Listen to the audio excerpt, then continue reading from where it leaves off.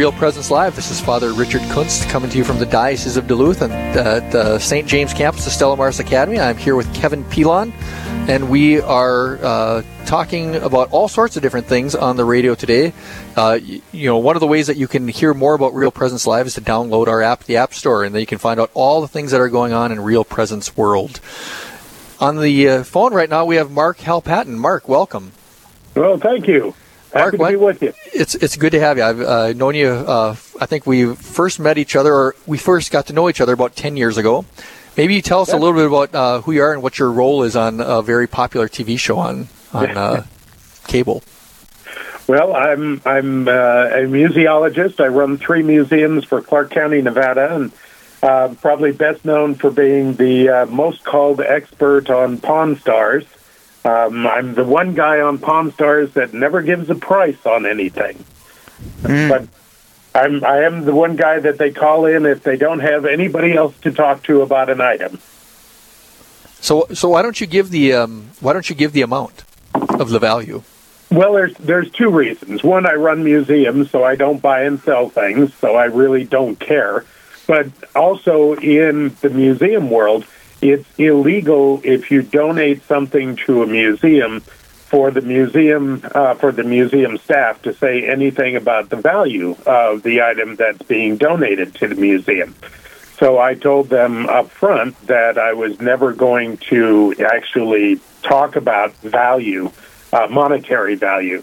And I didn't want people to get the idea that you go to a museum to find out the monetary value of an artifact. That's not what we are about. We're about whether it's real, how it was used, why it's important, all of that.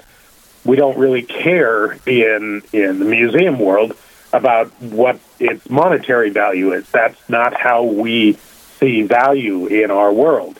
And they told me, well, everybody on the show has to say what the monetary value is. And I said, fine. Go find somebody else.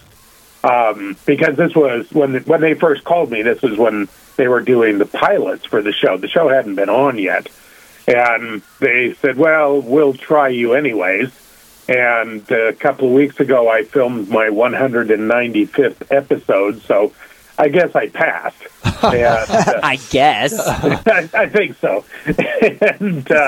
And they continue to use me, so... they don't really, they can figure out, the seller can figure out whether they like the price that they're offered, and the buyers, Rick and the guys can figure out whether they want to pay that, and I don't care. That's the whole thing. In my world, it's not about the money. It's about whether it's real and whether it's important. I was let the listeners know, I was out there just a few weeks ago and I had dinner with you and your wife, and it's very interesting to have dinner with you because everybody in the world stops to get their photo with you and they want to meet you. And so maybe say a little bit about that and that experience now that you've become quite famous. It's a very strange thing. I have run museums and worked in museums all of my professional career. I've been doing this for, it's 43 years now.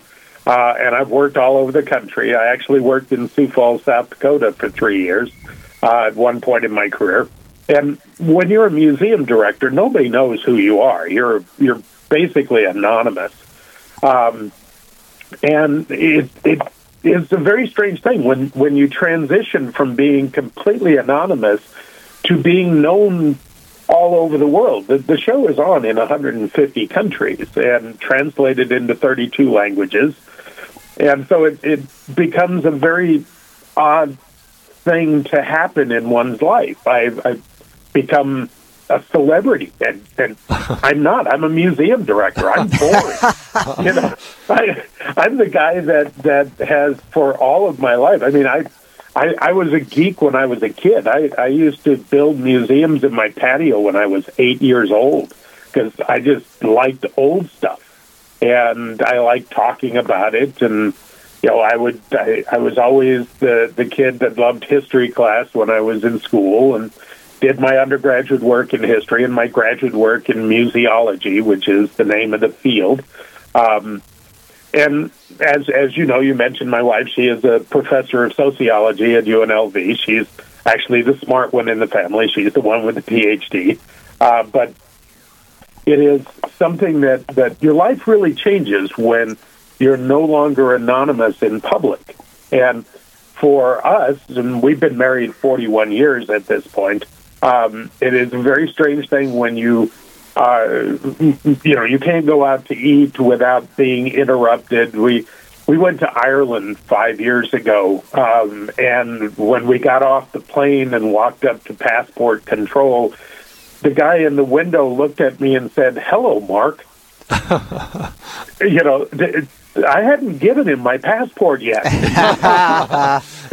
This is just kind of an interesting thing. Yeah. Well, and as I said, there are some good sides. I could not buy a drink in a pub anywhere in Ireland because there were fans everywhere, and it's nice, but it also means you can't have a bad hair day. You can't be off because I'm always identified with the museum, and so if somebody cuts you off on the freeway, you can't tell them their IQ. You just, and I'm a nice guy anyways, I think. So you just have to be aware that somebody's always looking at you. Thank you for listening to Real Presence Live. This is Father Richard Kuntz along with Kevin Pilon coming to you from the Diocese of Duluth. We have Mark Halpatton, who is the curator of the Clark County Museum in Las Vegas and also a frequent guest on Pawn Stars. Now, Mark, to shift gears just a little bit. So, Father Rich, of course, has a papal artifacts collection. Coming up this summer, there's going to be a big showing of it. What can you, as an expert in this field, tell us about this special collection? And Mark is going to be here for that. Yes, you'll be here too for that, I hear, which is fantastic. But what can you tell us about Father's collection? Well, I can only tell you that I am really looking forward to seeing it. I have looked it up online. I have used Father Rich as one of my experts that I go to if I have a question about a papal artifact that I have been asked about. One of the things that I do on the show when I'm asked to authenticate a piece is I do all my own research, and sometimes I reach out to other people whose knowledge base I trust. And Father Rich is one of those people whose knowledge base I can trust. And so I have gone to his website and looked at some of the pieces. But there's a difference between looking at a picture of an item and reading about it and seeing it in person. I've never had a chance to get back to Duluth and see his collection.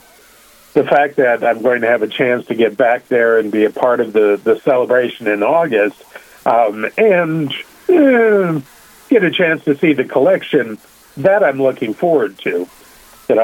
I like artifacts. This is my life. This is what I've done all my life. So I'm going to be spending some time going over what he's got in the collection there. Absolutely. Now, you're called in on Pawn Stars to see so many different things, everything under the sun, it seems like. How do you tell, or how do you know if something is authentic and worth a significant amount, or is essentially worthless? Well, I never deal with the value. Remember that part. Right, often, yeah. And often where what I would think of as value, they might not. So it's kind of an interesting switch there. But I do my own research, and it's an interesting question. You have to really start from the question of really thinking everything is. You can't start out thinking it's real. You have to start out thinking it's not, and try to look at every way that it could not be real before you get to the point of saying, okay, all of these don't fit, so it must be real. You have to start out, basically taking Occam's razor and looking at everything that could be wrong about it.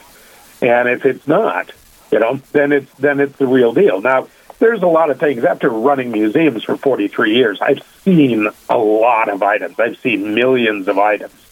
So if it's a real common piece, yeah, I've seen that. But if it's something unusual, that's a different piece. It's going to take some time.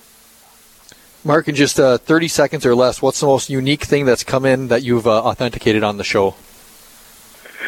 The most difficult one were the Soviet ICBM launch keys. And those I actually, and I have to tell you, it was the one thing I got wrong. I said that they were rocket launch keys, and they were ICBM launch keys. The difference is where the prong is set on the key. They're identical. You didn't know that, Mark? Yes, I got that one wrong. And I'll tell you the story first in August. Well, great. Well, Mark, thank you very much for joining us on Real Presence Live. I certainly look forward to hosting you up here in Duluth in August for the Vatican Returns to Duluth. And so thanks for being a guest on the show. Thank you. It's been fun to talk to you. God bless you and your work. Thanks a lot, Mark. We appreciate it. Thank you.